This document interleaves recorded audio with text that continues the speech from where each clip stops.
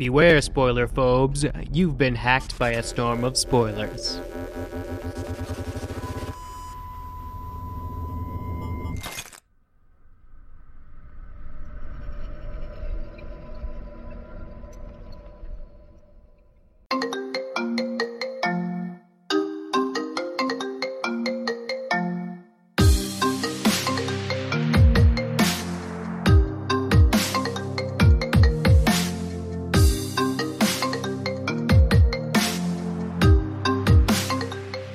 This week, we'll be discussing Series 3 of the now Netflix show Black Mirror and how each episode either lived up to expectations for the series or didn't. The discussion will expand to include other episodes of Black Mirror from the previous 2.5 series, so be aware some spoilers are abound. Just don't block us, please.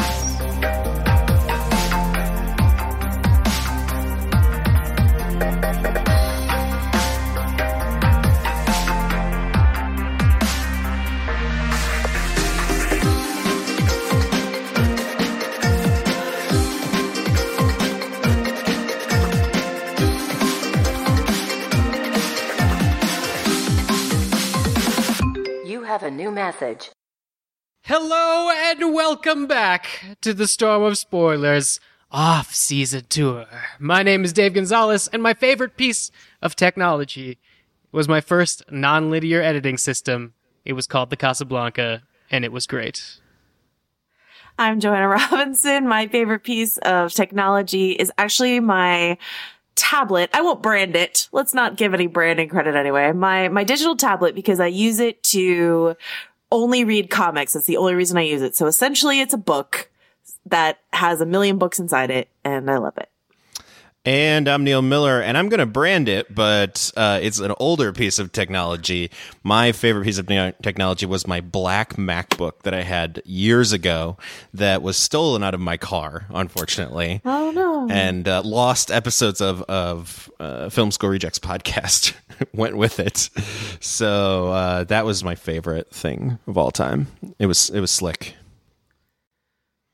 And we are, of course, discussing technology because this week we are going to be, delving into it and humanity's darker parts, discussing Black Mirror on Netflix. But first, we have our triangle of meta right at the top here. First, I acknowledge that this once was a Game of Thrones podcast that is now covering pop culture. And then I say, Joanna, how are reviews for this experiment? Hey, guess what? We have no new reviews this week. Oh, really? You listeners, I guess Halloween was too soft for you, was it? All right, guys. Hey, that one's on you. Let's leave some iTunes reviews. So Joanna has something to read right off the top there. I mean, come on. Yeah, she's so good at it. We'll force her to bring the accents back if you guys need that as like a. Oh, will we? Oh, are we? Okay. Oh, really? And the other point on our triangle is, of course, Mr. Neil Miller, who keeps us updated on our Ravens from the land of Westeros. What's going on in Game of Thrones this week, Neil? All kinds of interesting stuff. There's really 2 topics I want to talk about. First, though, gotta plug Con of Thrones again. ConOfThrones.com, which is next year. We're going to be there. It's really, all you need to know at this point.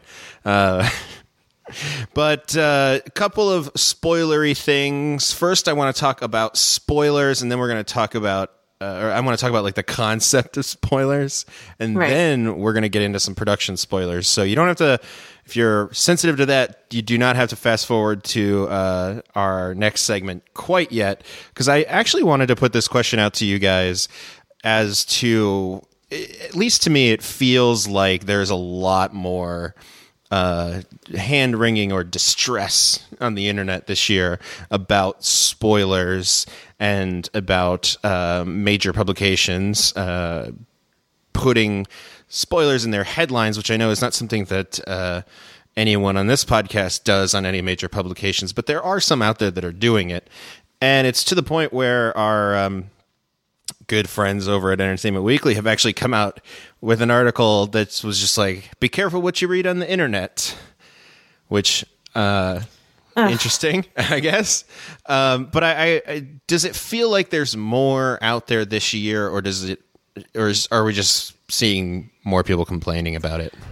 I think it's a couple things. I definitely think there is more out there this year, because I was thinking about like what we actually physically saw on camera behind the scenes last year.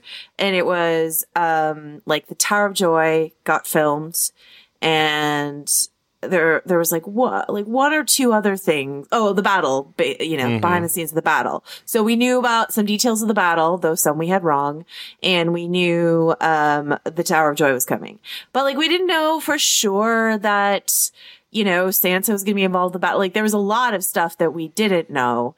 And I won't get into spoilers for this upcoming season, but there has been a lot of video and photography of huge things that have been out there. And I'm not here on a spoiler podcast to be like, how dare they? But like, I can understand why fans are like, whoa, I didn't want to know that, and I also think, major outlets are realizing every year after year how lucrative it is to post spoilers. I think last year was the first time we saw it really in earnest from other sites. Of course, I'm not sitting on a high horse about this. I've done it for years and years and years. So like I'm not judging anyone, but I'm just saying that like I think there are more ways in which Game of Thrones spoilers are getting out there as more sites see the click value of it.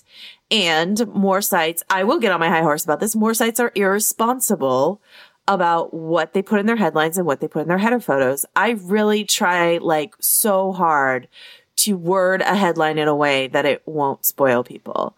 Whereas like another site will just be like, so-and-so actor who you haven't seen in several seasons is on set. I'm just like, well, I mean, maybe someone didn't want to know that. And so just take the time to word it vaguely and give them a spoiler warning at the top, and then let them decide for themselves what they see and what they don't see. Like, I just think that's fair. And, like we give a spoiler warning at the top of this podcast, like, to put that information out there without a spoiler warning, I think is really kind of nasty, to be honest with you. So What do you think? I agree. You can't knock the hustle. People got to get them clicks. But it's one thing that I think we have always found very common ground on in the way that we cover Game of Thrones spoilers on our respective publications, which is there's always, it's funny because I actually stole this from Joanna a long time ago, the idea of putting having a spoiler GIF to put in the middle of the article before the spoilers start. She uses a number of great ones from all kinds of different Game of Thrones people. Which one's your favorite, though? The Night's King one, nice. I think. Because it looks like he's kind of shrugging. Like, spoilers, they're coming. I used to have Walter White Walker, which was this art that somebody did where it's half Walter White, half a White Walker. And then I also have, Oberyn warning you of spoilers.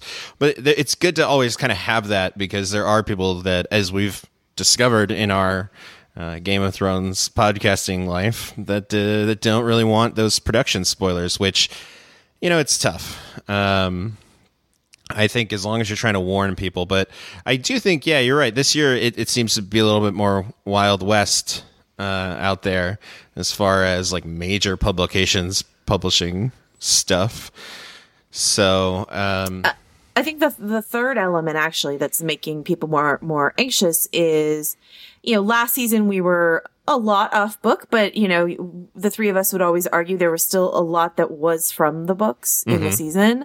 Next season is just even more off book, or at least a book we haven't seen yet. And I know a lot of people, including like friend of the show, Brendan Blackfish, who's like, you know what? I'm out on spoilers this year.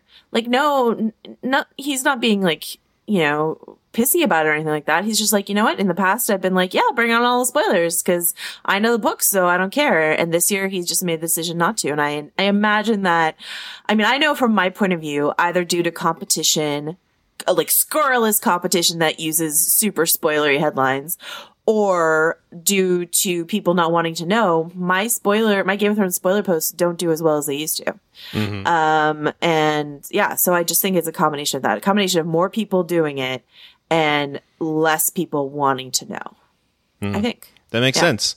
So be careful out there, friends of the pod, and read the right people who will not lead you astray. And also, don't believe everything you read on the internet, according to Entertainment Weekly.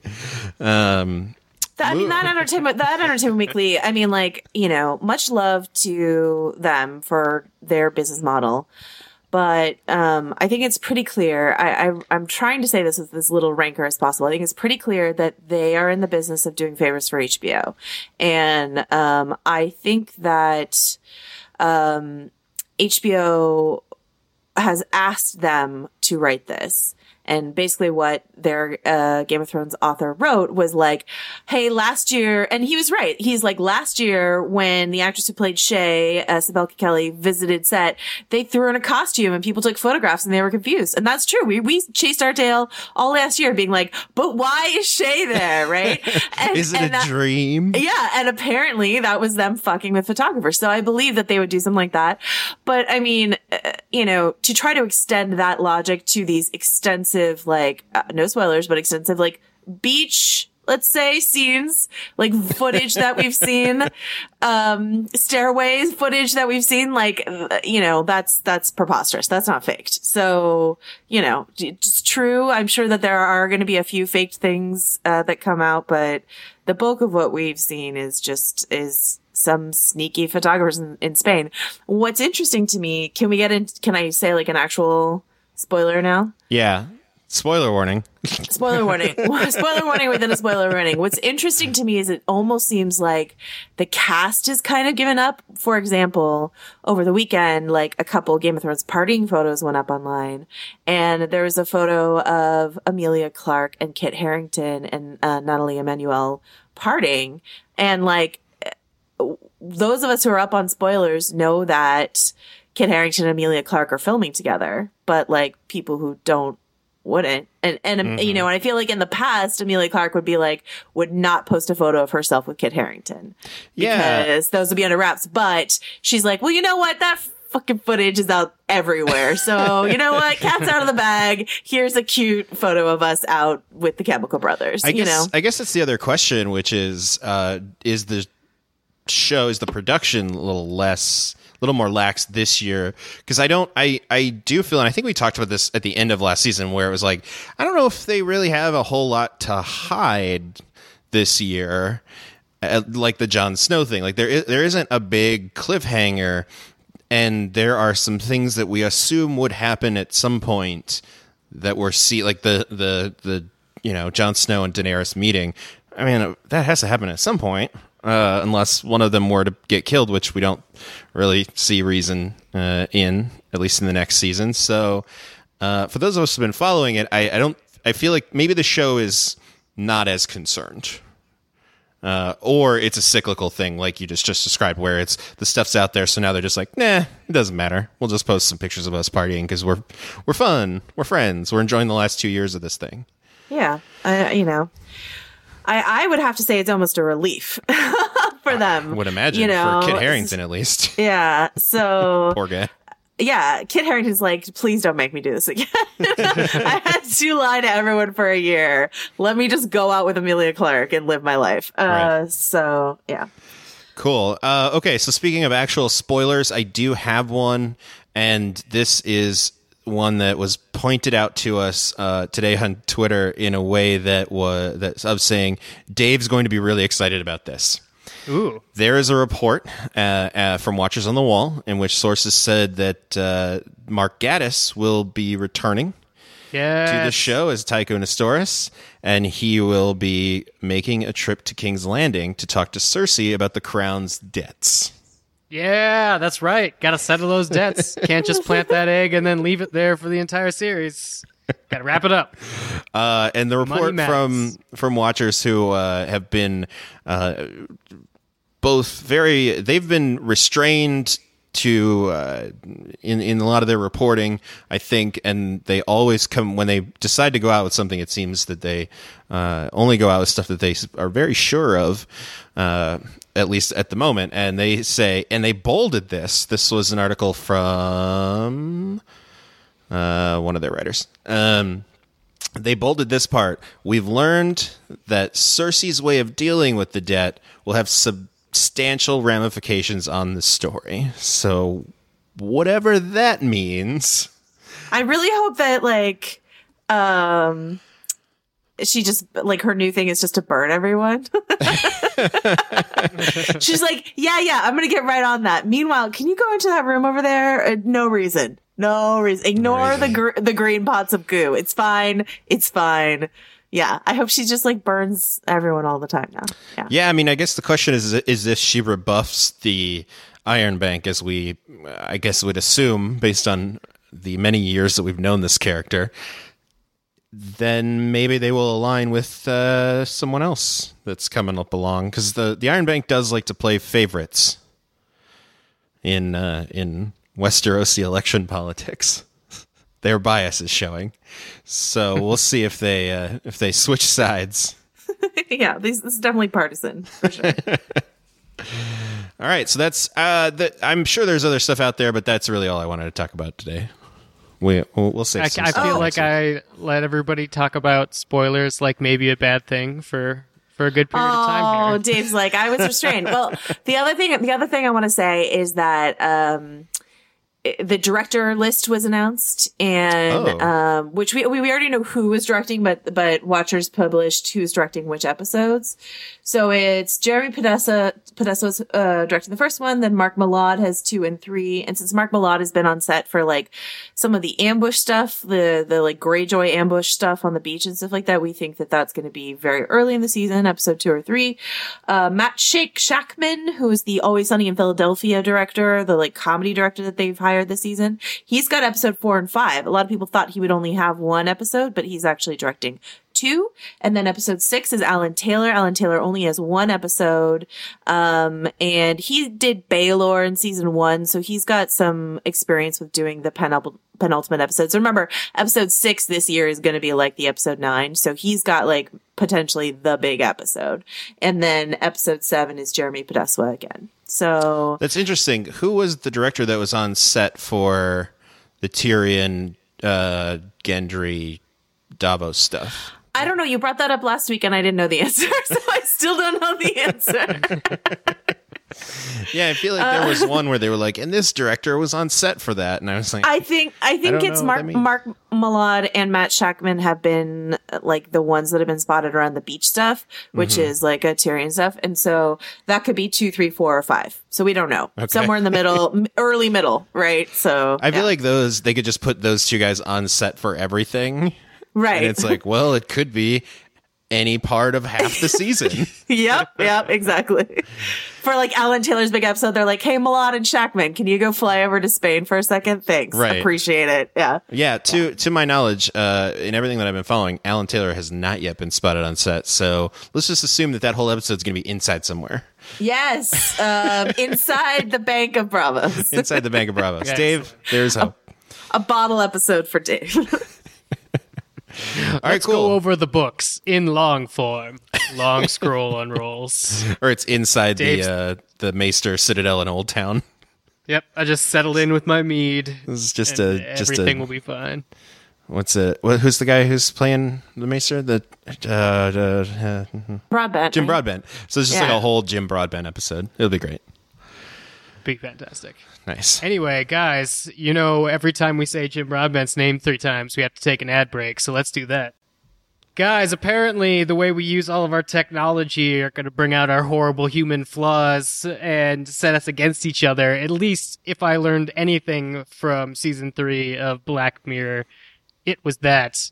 I know we talked a little bit with Joanna on Fighting in the War Room, this other podcast about Nosedive that kicked off this series, but Series 3 of Black Mirror is a whopping 6 episodes, which is as much as Series 1 and 2 for when it aired in the UK a year apart. We kind of got them in a chunk when Black Mirror sort of hit stateside, and through word of mouth, I think most of us here, I don't know, I'm not going to speak for everybody. I got turned on through Black Mirror when somebody said you have to watch this episode called The National Anthem. It's the first episode.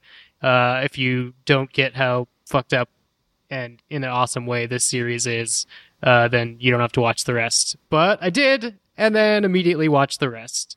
Neil, how did you end up on the Black Mirror train? It's funny because I felt like before I watched any of Black Mirror, a lot of people had told me that they did not like the national anthem, which interesting. Because the subject matter is gross, I guess, because that's the one with the pig, right? Yes. Okay. The Prime Minister has to have sex with the pig. So I think I actually started watching. I'm not going to admit to doing anything illegal, but I found Black Mirror before it came to Netflix. I also did somehow stumbled across it somewhere upon it in some way, because it was actually very hard to find back in even like 2014. It was kind of tough to find, but I had I believe it was a Game of Thrones ish connection where I was sort of going through different shows that I wanted to watch that had a lot of people that I was interested in, and somebody recommended Black Mirror, and I started with Be Right Back, the one with Haley Atwell and Domhnall Gleeson, and watched series 2, then went back and found series 1, then watched the White Christmas special, which I think might be my favorite episode because it's truly messed up. And I think just what hooked me about Black Mirror is not even necessarily the technological aspect of it. Like I do enjoy futurism, especially like near futurism. But what I love about it is kind of the narrative structure of the first 30 minutes of every episode. You spend asking yourself, like, what the hell am I watching? And then the last 30 minutes of the episode, you find it kind of unraveling and unfolding in clever ways. And I feel like even some of its lesser episodes still do that. And it always struck me as a great example of how to use twist storytelling in a way that feels like it has more substance than just like tacking on something at the end that is a twist. Yeah. So yeah, I've been into it since probably about a year after series 2 premiered, and I slowly but surely collected all the episodes from various sources. Yeah, I do this thing periodically where I ask my like British followers on Twitter, like, what British show do I not know about yet that I should know about? And they were all banging on about Black Mirror for a long time before it came here. So thank you, British followers, for keeping me hip to this stuff. And so I watched the first 2 seasons. I think the first 2 seasons are really hit and miss, and for me, the pig fucking one is not a highlight, even though I really like, Rory Kinnear.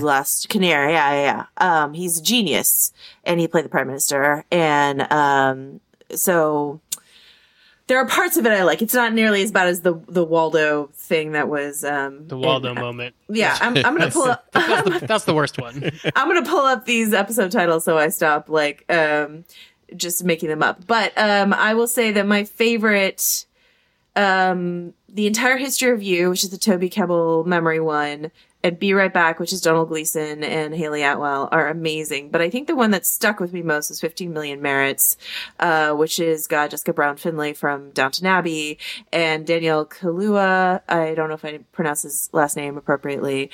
But that's the one where they're like stuck in this thing and they get merits, and then there's like a talent show, and it's just like, it's awful and harrowing, and one of the things, of course, that Black Mirror shows us is the way that which the technology we're already familiar with could become even more integral to us and then backfire in a terrible way. And like the way in which whenever there's like an ad I can't close on that I just endure on the internet, I think of poor Daniel Kaluuya like in his room with the walls, like the fully digitized walls with all the ads for like porn that he can't close because he doesn't have enough merits to close them. And it's just like awful.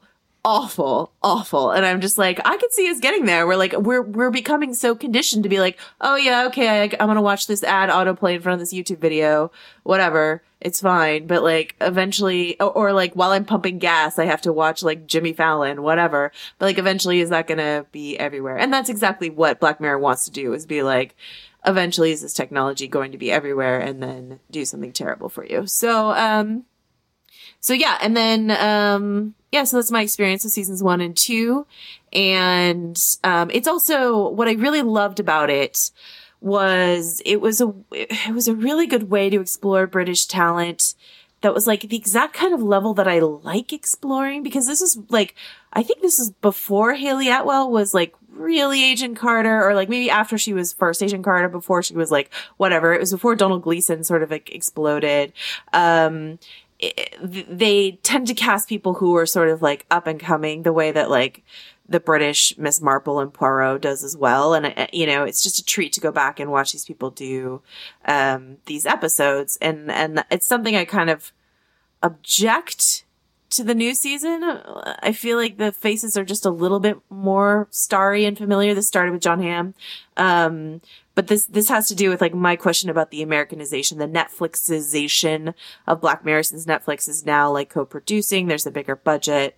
There are slightly bigger names attached, that sort of thing. So whether that's to the benefit or the detriment, we can decide. But I, in my hipster snobby way, miss when I watch Black Mirror.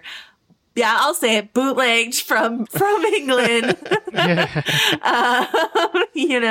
So yeah. What do you think, Dave?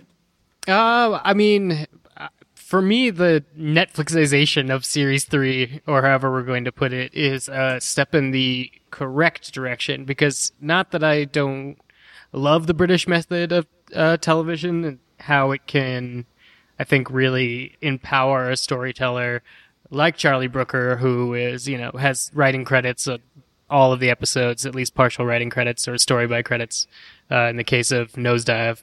But considering it's coming from one writer and it's not necessarily like a room, I think that giving it the latitude of an anthology series to do more and not necessarily do things much differently, but just more, I think allows for a greater freedom of variance. So it's kind of like with American Horror Story. I feel like an anthology series, if it is about, finding these performances or chewing on these ideas, should have some latitude to be bad. Mm-hmm. Yeah, sure. Of course, latitude. Everything should have latitude to be bad.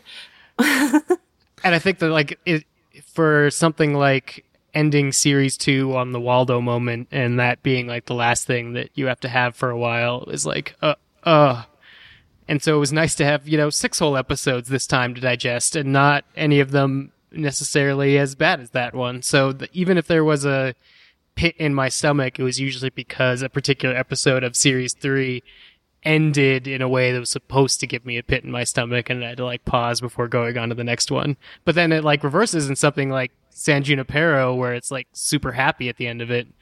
And for once, technology kind of works out for everybody, and everybody's cute and well performed. So I'm kind of...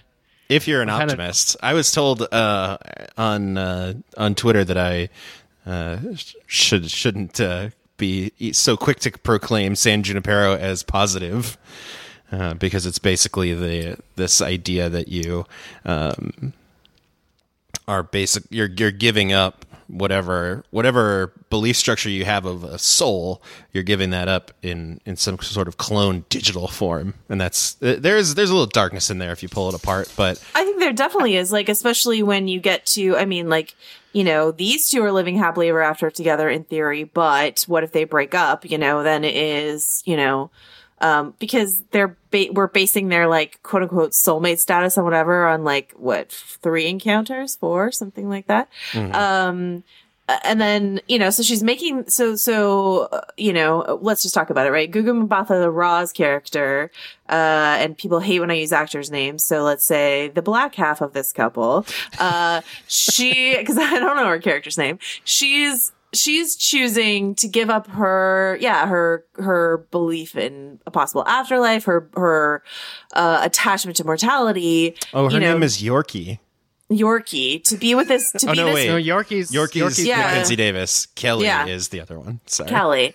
So Kelly Kapowski. No, Kelly is giving up her, like, whatever, to be with this woman who she's hung out with 4 times. And, like, I believe that they'll be together for a while, maybe forever. But if they break up, then is one of them going to have to, like, go find her thrills in that, like, horror warehouse place where, like, people were just, like, dead inside and you know, like, I do think that there is darkness. Yeah, I guess it raises more questions as to, like, how expansive is the internal workings of San Junipero, the city? Like, can you drive outside the city? Is it a whole world that's built up?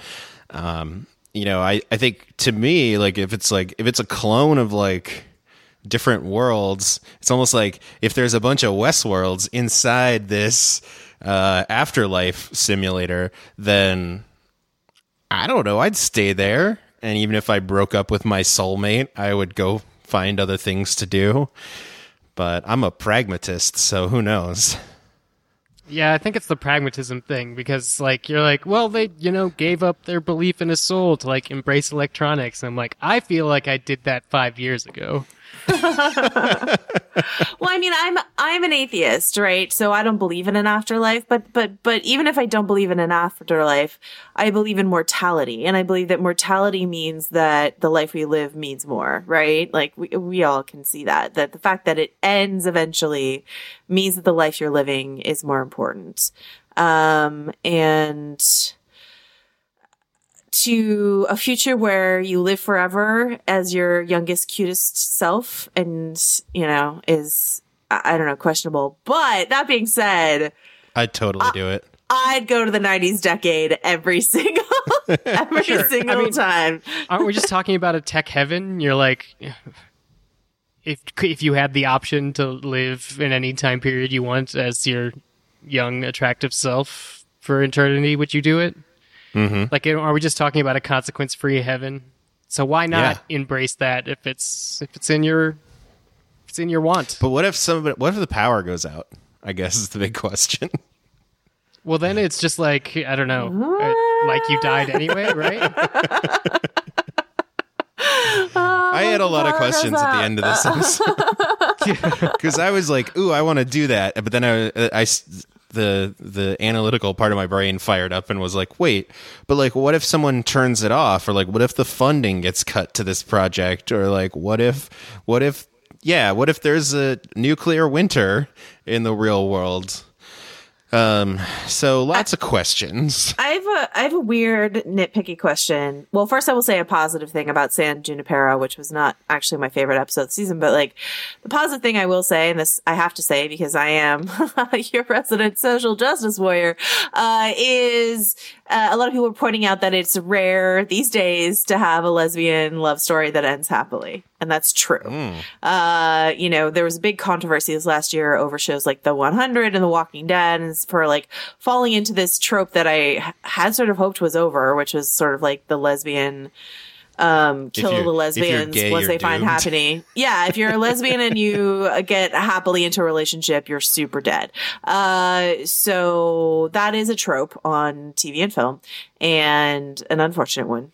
And San Junipero does not play into it. So that's... I will say that I also felt this episode is a good example of... It kind of goes against... Like, I understand what you're saying about, like, when you watch the previous seasons of the show, it was nice to be able to discover talent that was sort of undiscovered to a great... to a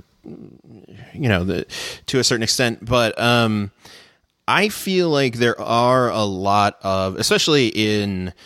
the filmmaking talent that we saw, but also some of the actors. Like, there were a lot of actors in this that I don't get to see enough of. It was kind of nice. Like, you don't get to see them do enough interesting projects, or you want to see them do more. Like, Mackenzie Davis is a really good example, because very few people seem to watch *Halt and Catch Fire*, and she's really great on that.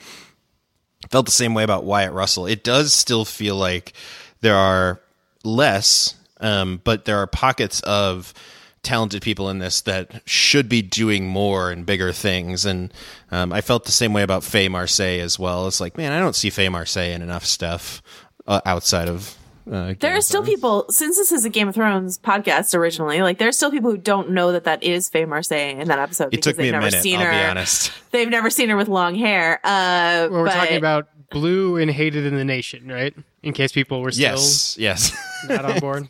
Sorry, yeah. So she's in the last episode, and Faye Marseille, of course, played the waif, and a lot of people didn't. The Waifinator, and a lot of people didn't really like her character, but like it distressed me because I think Faye Marseille is so charming. She was in the movie Pride. She's so good. She was in a great episode of Doctor Who. Nope, that's not true. That episode wasn't great. She was great in it, and and she's pretty good in this. Like she's got less to do in this, but like her character is sort of a little one note. But and that episode also I think has a happy ending. It took me a minute until there is. Well, despite the fact that they killed off like a third of the population. Yeah. Like hundreds of thousands of people died. But I did think it was funny. I didn't realize that was Faye Marseille until there was a running scene. And I was like, oh my God, she's doing the Waif run. And then I felt really bad because I should have known that because I know who Faye Marseille is. I would say, I know we're kind of jumping around, but I want to talk about this episode a little bit. Yeah, super dark. Not, I don't know if I would say positive. It worked out well for I guess justice is done at the end of Hated in the Nation. But I talked to a lot of people who didn't like this one. I think because of the bees thing. Like they thought there was a certain implausibility to like bees. Like, why didn't somebody just put on a helmet? It's like, come on, man. Like if that's your one little nitpick, but man, I really this was a really great little actor showcase. There's just some great performances in this one. Yeah, I liked it because it was a procedural. I unfortunately called the bees because there's a drift shot to an open window in the first kill, and I'm like, oh god damn it, it's those robot bees because everything else was normal, and I knew I was watching Black Mirror at this point. But that being said, yeah, it's like a character piece, I don't like Brave, but I don't mind Kelly MacDonald's and Benedict Wong popping up. Also great. But yeah, it was more an exercise in plotting and how they're going to pull it along, which I've been watching, Elementary's new season, and it sort of felt like Hated in the Nation sort of went to an elementary place. And then, of course, Killer Robot Bees would be an Arrow plotline, and then I think Killer Robot Butterflies were a season 1 Fringe plotline. So I was primed for the Killer Robot stuff. I just think that when it came to beyond plotting like a procedural, like having like a central killer, I think muddied the issue of the whole hashtag Death2 movement. So it's like, there was enough blame to spread around to everybody, but then it sort of came back to crazy James Bond villain type of person. Yeah, I preferred it when it was like, more examining the sort of John Ronson shame aspect of social media. And I like what I sort of had the idea of and sort of wish it were is somehow like the proliferation of tweets was like the tweets themselves were messing with the programming rather than a person was like controlling this. Exactly what Dave says. Like, I wish it were just like somehow directly pegged to our actions as humans and what like we were typing on the internet. Learning. Yeah, the bees are just like misinterpreting this as an actual command somehow. I don't know, but I will say that like when they were in that farmhouse and the bees were coming in from like all angles and they're trying to stop up the gaps and stuff like that, I thought that was genuinely good television. I agree with you. It's definitely an Arrow plotline, but with Kelly MacDonald instead. So that cabin plug up the things is an X-Files plotline where they cut into the trees with the green glowing bugs that they have to keep it. It's a plotline that's done a lot. They construct it well in this good way but like Neil said, it's like an actor's showcase that didn't hit as my favorite of the season, but I liked it.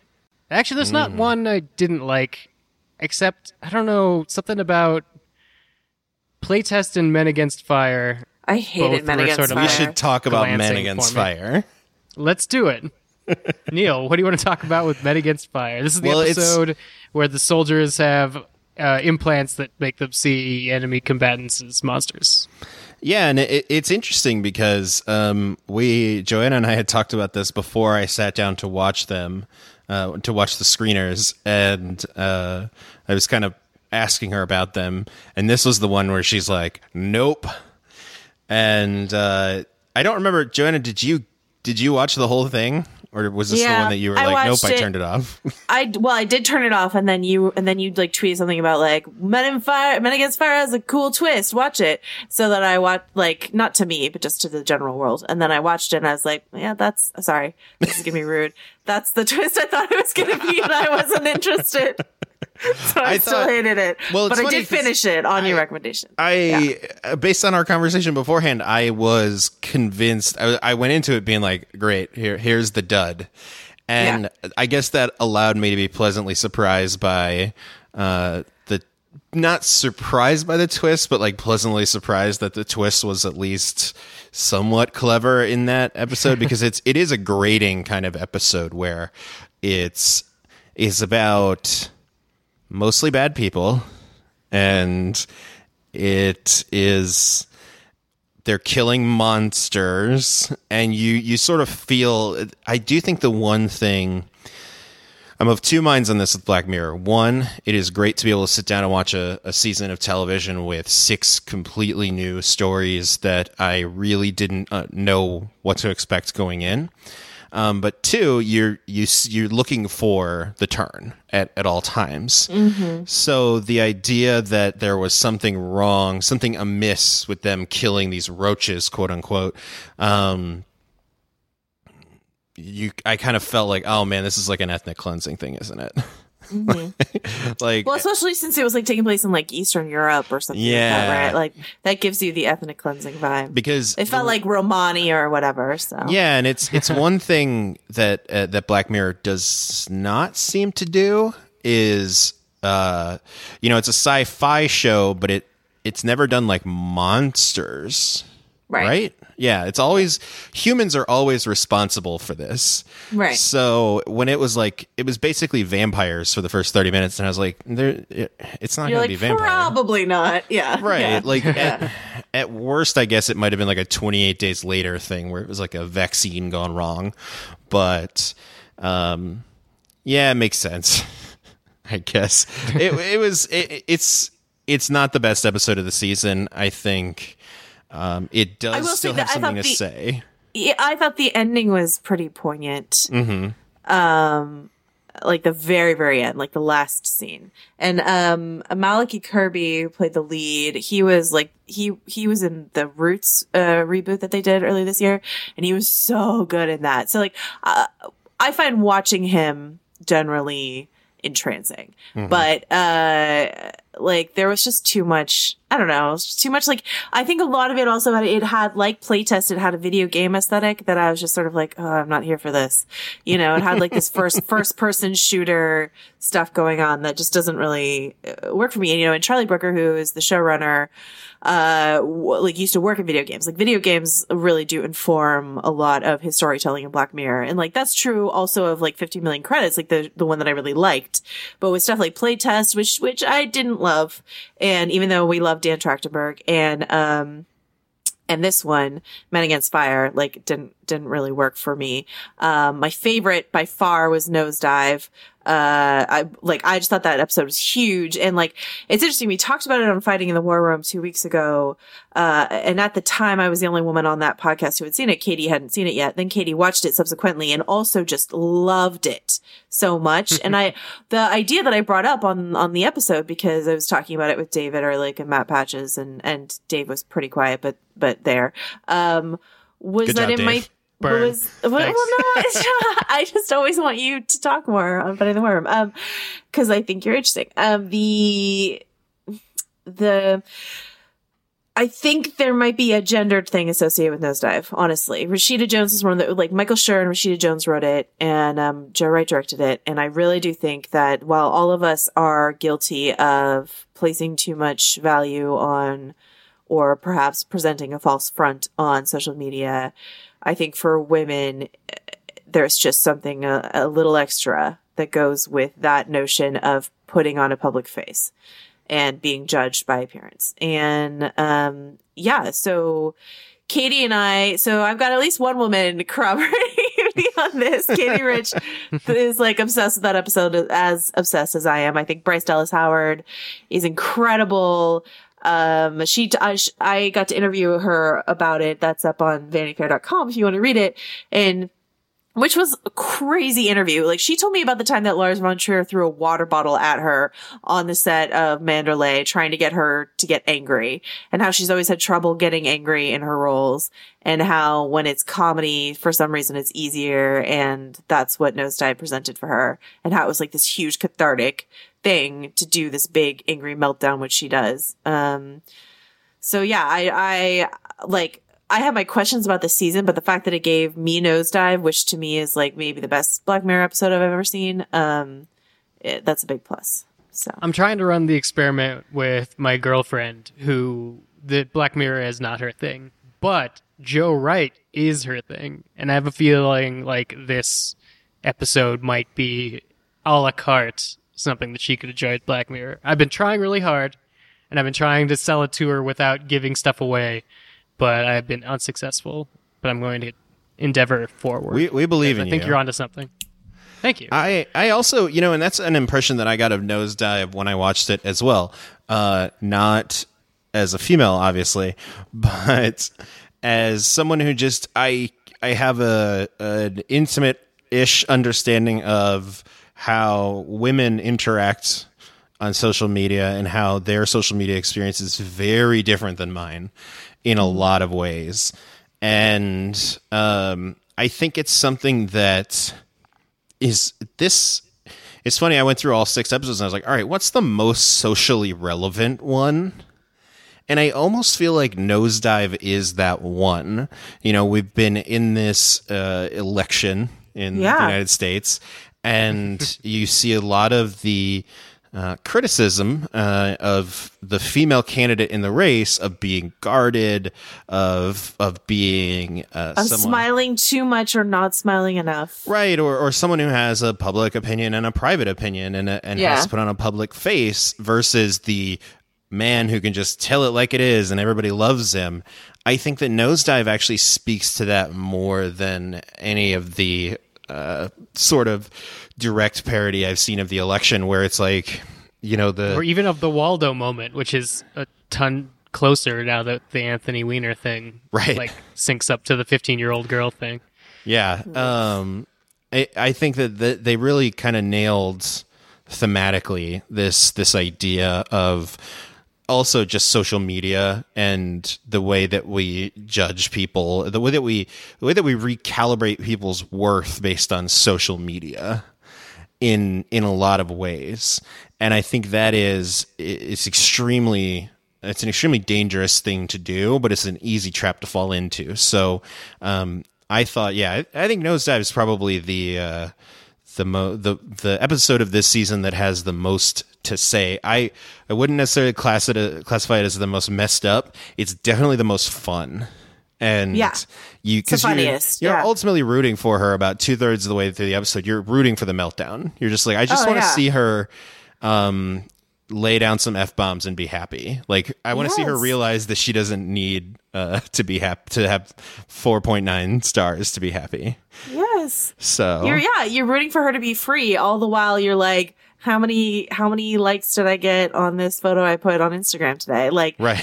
or like, as Katie pointed out, for her, the moment that the episode really clicked was basically when she gets in the cab and rates the guy, and like, we already do that with Uber, right? Like, that's already a thing that exists. So, I give every Uber driver 5 stars. I just do. Yeah, I do too. I do think that it's funny. There's a South Park episode, the Yelp review South Park episode is what this reminded me of, because it potentially brings out the worst in people. Like, if you have a bad experience, and I think my views on this are always skewed by my many, many years working in the service industry. It depends on your level of empathy for the person that is helping you.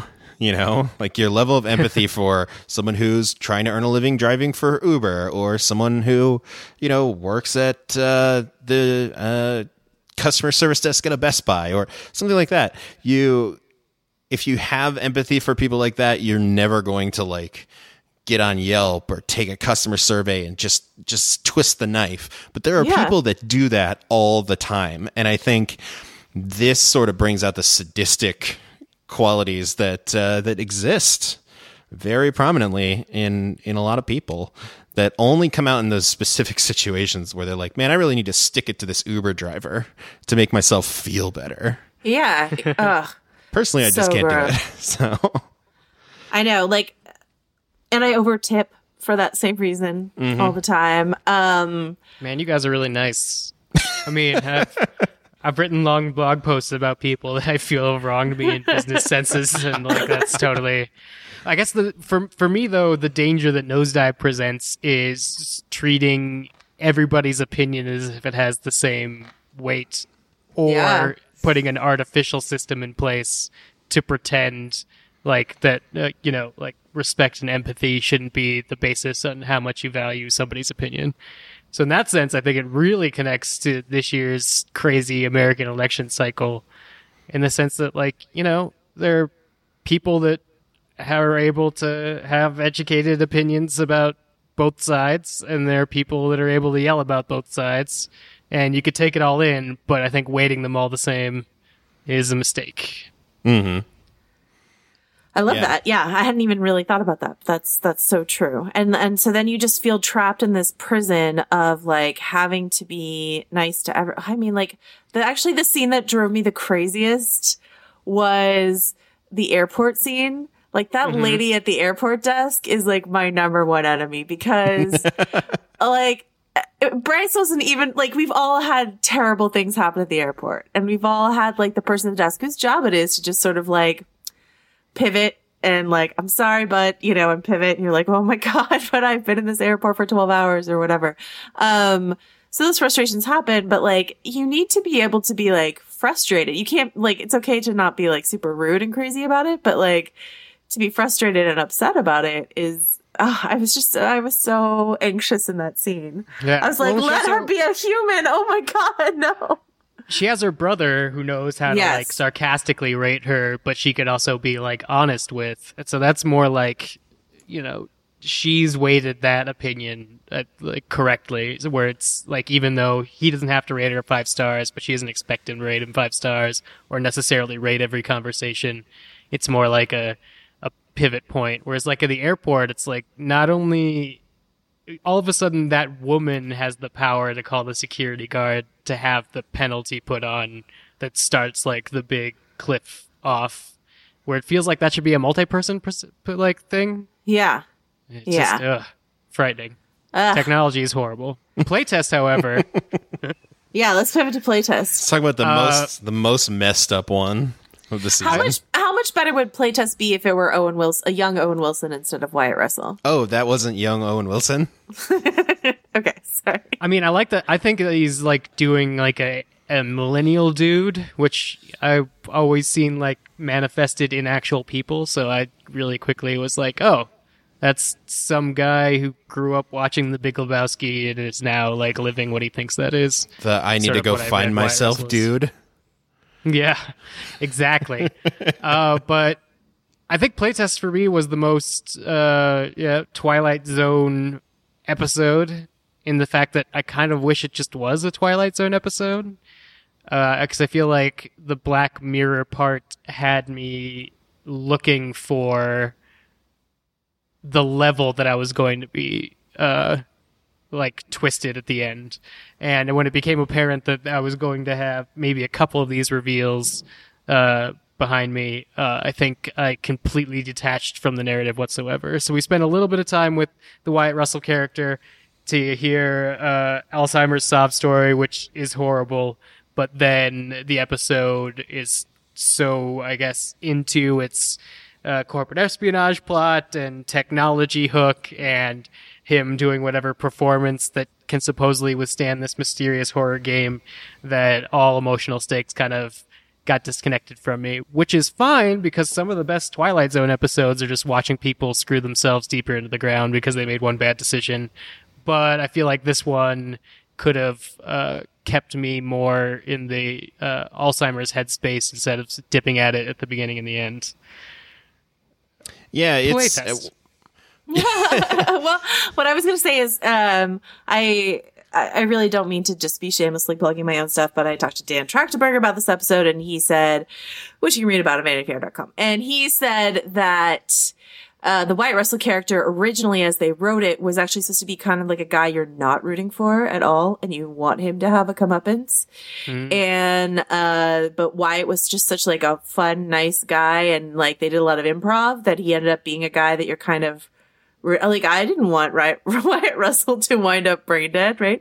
And so, I mean, that's complicated because, you know, Black Mirror should be able to inflict horrors on good guys. Like, it shouldn't just be bad guys who get horrific endings. But something about that episode just didn't quite track to me. Like, I didn't feel like, yeah, he took a photo that he shouldn't have or whatever, and that's why his phone was on, and that's ultimately why he died. But, like, to me, it didn't quite track that character winds up brain dead forever. Do you know? Like from an emotional standpoint? Like I don't know. It wasn't satisfying even in a like, oh no sort of way. Like I just didn't feel tragically satisfied or pleasingly satisfied by that episode. Yeah, and I think it's one of the things that does happen to Black Mirror is that it will get distracted sometimes by one element of the story. So the horror game, like the realism of trying to like pick out what is real, what's not real, you know, especially when the girl shows up inside the game. And I was like, initially I was like, oh, that's not real. And then, you know, she stabs him or whatever and it looks real. And you're like, oh, maybe this is real. And it got too distracted by that. And then all of a sudden at the end, it's, you know, it's the, how many levels of Inception deep are we? And it's, you know, pulling out a dream within a dream within a dream within a dream, finally to like, oh, he's brain dead and he's only been under for like, you know, 0.4 milliseconds or whatever. I feel that like, seemed to be like supposed to be the like, whoa moment. Like it's only been a few seconds, but like, which is, I guess, scientifically that makes a little sense. Because isn't it that your dreams seem like a long time when you're dreaming, but it's really only a few, you know, moments. Sure. But I mean, like this is a plot contrivance, whereas like a probing of somebody's psyche would have looked completely different than be like, I'm testing this game. This game has a penis spider that has the face of my like high school bully, which is reaching in that direction, but it's not, I think, the ultimate of where that direction could go. Yeah. I feel like it should have been like Ghost Dad or something like that. You know, like I hate Ghost Dad plot twists. We've talked about this before, but like, you know, his whole trauma has to do with his dad dying, right? And I know eventually it gets to like a memory loss level of fear, but like for me, that game, instead of a CGI, I mean, maybe it was just the CG spider that like not enough polygons on it or whatever, but like, like for me, it would have been much more emotionally harrowing to have like a really good conversation between two actors that wound up being very upsetting versus a spider, you know? Like, I don't know. I wanted to like this episode. I really did. Well, all the video game references I really like that are sort of layered into his psyche. The only one I caught up before having read up on it was the Would You Kindly from BioShock when he's opening the last door and he thinks his mom's going to be in there. Right. But like that sort of thing is cool. And if that sort of thing was littered more throughout it and I could go back and revisit this episode as his psyche, I think in a way that was satisfying, that would be something different, but I don't feel like that's there. But I haven't done a rewatch yet, so maybe to be continued on that one. Yeah. I think that really what was the most jarring, and it's the most messed up part of the episode, is that last like pull out where it's, you know, he goes brain dead. I think that is the blessing. That is the curse of the episode. Like it's one level too many. But it's also the thing that most people in the audience will be like, "Oh man, that's so messed up." So I don't know. Right? It's hard to say that they shouldn't have done that. But if they didn't, I would have enjoyed the episode. Just Yeah. I think it was messed up enough that his mom was just like Alzheimer's calling him the whole time. And he wasn't picking up. man, dark. Pretty good. All right, one more episode, yeah. and then we're on our way out. Shut Up and Dance has got Joanna Robinson to cover up the cameras on her computers. True or false? True. I already had a camera cover for my desktop because Mr. Robot sent them out as like a promotional thing. So I don't think I would have even known they existed if USA hadn't sent one to me in the mail that's branded Mr. Robot. But I got one for my laptop because that episode. Not my favorite episode. Obviously, we've got Bronn from Jerome Flynn from Game of Thrones is in it, and that's a treat for people. But not my favorite. I thought the reveal was pretty good. I didn't necessarily see the pedophilia twist coming, and you think this kid is like an innocent victim that you're rooting for, and you don't understand why he's doing all this just because of a masturbation video. Yeah, so I would say middle of the road for me. What do you think? Yeah, I'm with you on that one. It really, the first part of the episode didn't track well for me because I was like, wait, really? He's gonna go rob a bank because somebody has like a video of him jerking it? Yeah. Like if that were me, I'd be like, yeah, go ahead. But then later when I realized that he was looking at like underage porn, I was like, oh yeah, that would be rough as a thing to do. Or get caught doing. So, fairly middle of the road. I didn't like the little fight club thing. I was just, I don't know.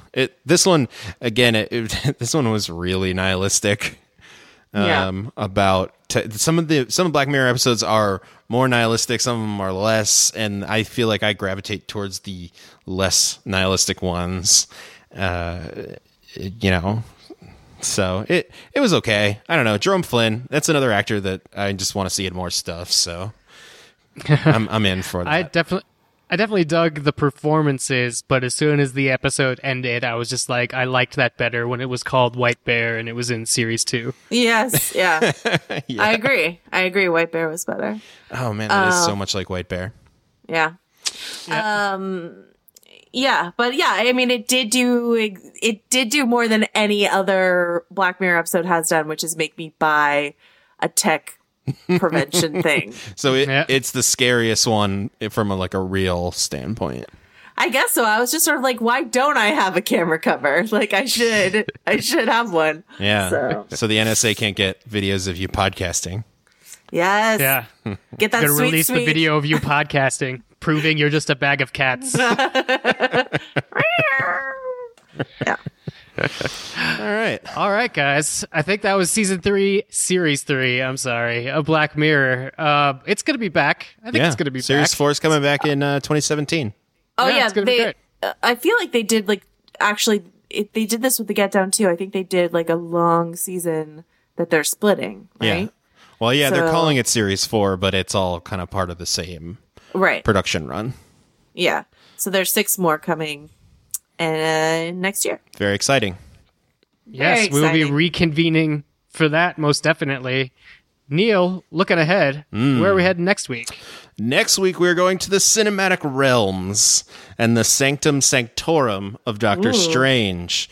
Doctor Strange is in theaters this coming Friday, so get out there and see it if you want to talk about it. We'll obviously talk comics and things like that. Beyond that, it is now being rumored amongst the people who host this podcast that we may move Westworld up so that we can talk Westworld spoiler theories probably the week after Doctor Strange, but we'll keep you updated next week. But for now, your assignment heading into next week is to see Doctor Strange. And Dave and Joanna, do you guys have any Doctor Strange comics that people should read? Are there any big ones? There is an Ooh. official prequel comic to the movie, which will tell the story about the previous inhabitant of the Sanctum Sanctorum before Stephen Strange shows up, if you Cool. want to keep it in the MCU. Interesting. And if you're listening to this on Wednesday, let's say late Wednesday, I have an interview with the costume designer for Doctor Strange on BumbleBearFair.com. A lot of beautiful, beautiful robe work in this particular film, so check it out. We'll tweet that from the thing, Excellent. the Twitter thing. The Twitter thing. We'll tweet it from the Twitter thing. Let's do it. Tweet it from the Twitter thing. Let's tell everybody where our other Twitter things are. Let's start with Joanna. You can find me at Joe Wrote This, talking about Westworld on Decoding Westworld or on VanityFair.com. And Neil? You can find me at filmschoolrejects.com. You can follow me on Twitter at Rejects. Follow the show on Twitter at Storm of Spoilers. And remember, you can email us if you want to talk Black Mirror or if you want to talk, give us your Westworld theories in advance. stormofspoilers@gmail.com. And I'm Dave Gonzalez. You can find me on Twitter at DA7E, blogging at geek.com, where I've been doing some Batman the Animated Series content because I rewatched all of that and it was awesome. And at Thrillist.com, where I've been doing stuff like the history of Ouija board and scary viral videos. And always the podcast at fightinginthewarroom.com. So until next week, guys, keep it strange out there and keep your eyes peeled for another Infinity Gemstone. Go. And I've lost the love, the one whom I adore.